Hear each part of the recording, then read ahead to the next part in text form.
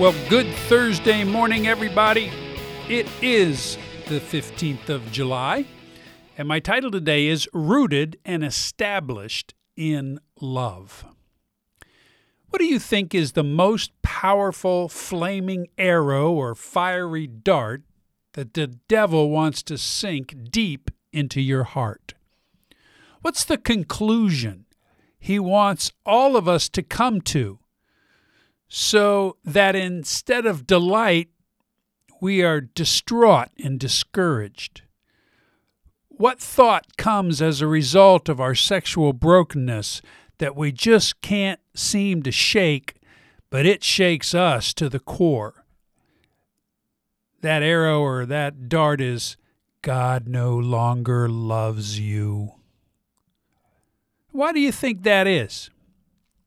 Might I suggest it is because it is so easy for us to believe, and it causes us to do one of two things. First, we will experience the temptation for us to give up on God. I mean, if He's finished with us, then we're finished with Him.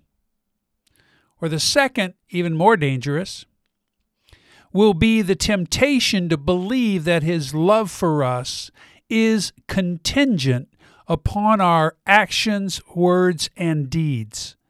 Sure, we might be saved by grace, but our salvation becomes based upon our works and not faith.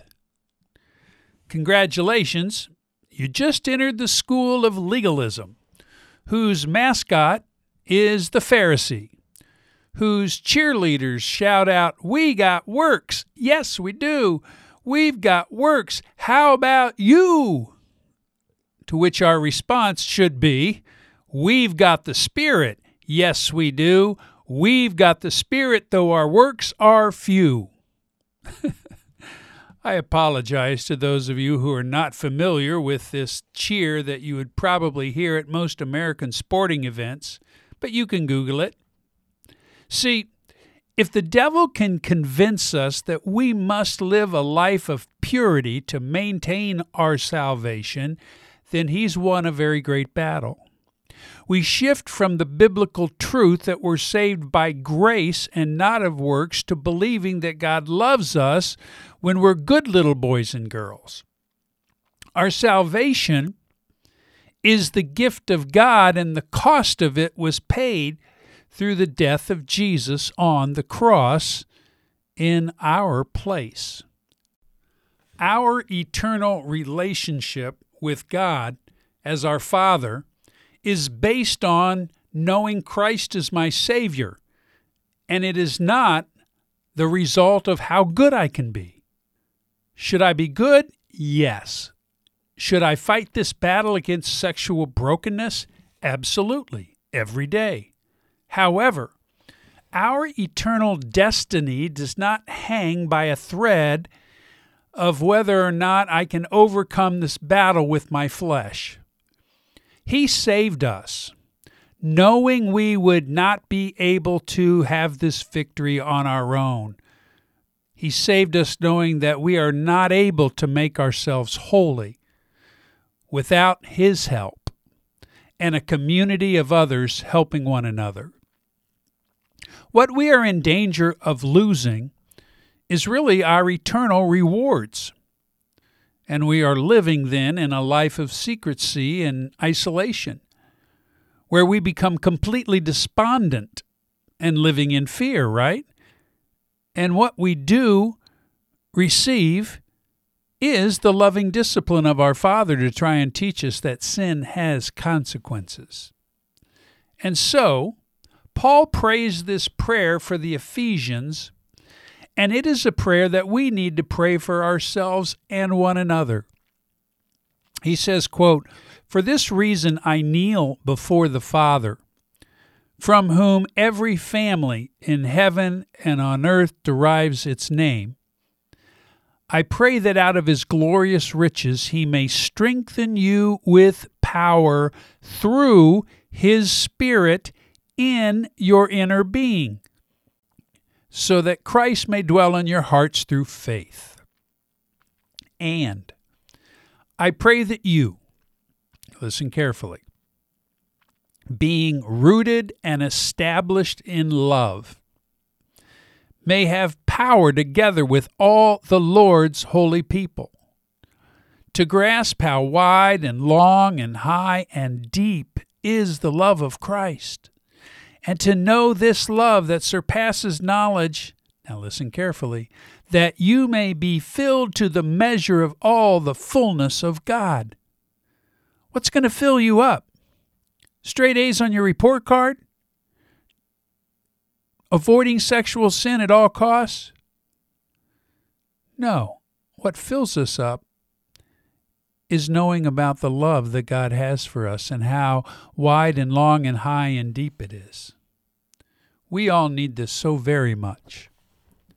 We need an inner strength given to us by the Holy Spirit so that we are experiencing Christ in our hearts through faith and not as a result of if we're living a pure enough life or not. And that we would be rooted and established in love. I love that phrase, rooted and established in love. The word rooted means to give something a solid foundation or to put down deep roots so that there is strength and stability regardless of how powerful the winds of the world might be.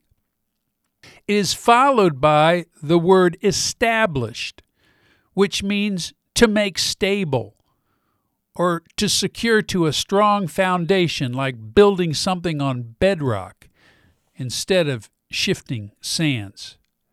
And oh, by the way, this being rooted and grounded, these words are in the passive voice, which means that our being rooted and established is something that only God can be doing in us.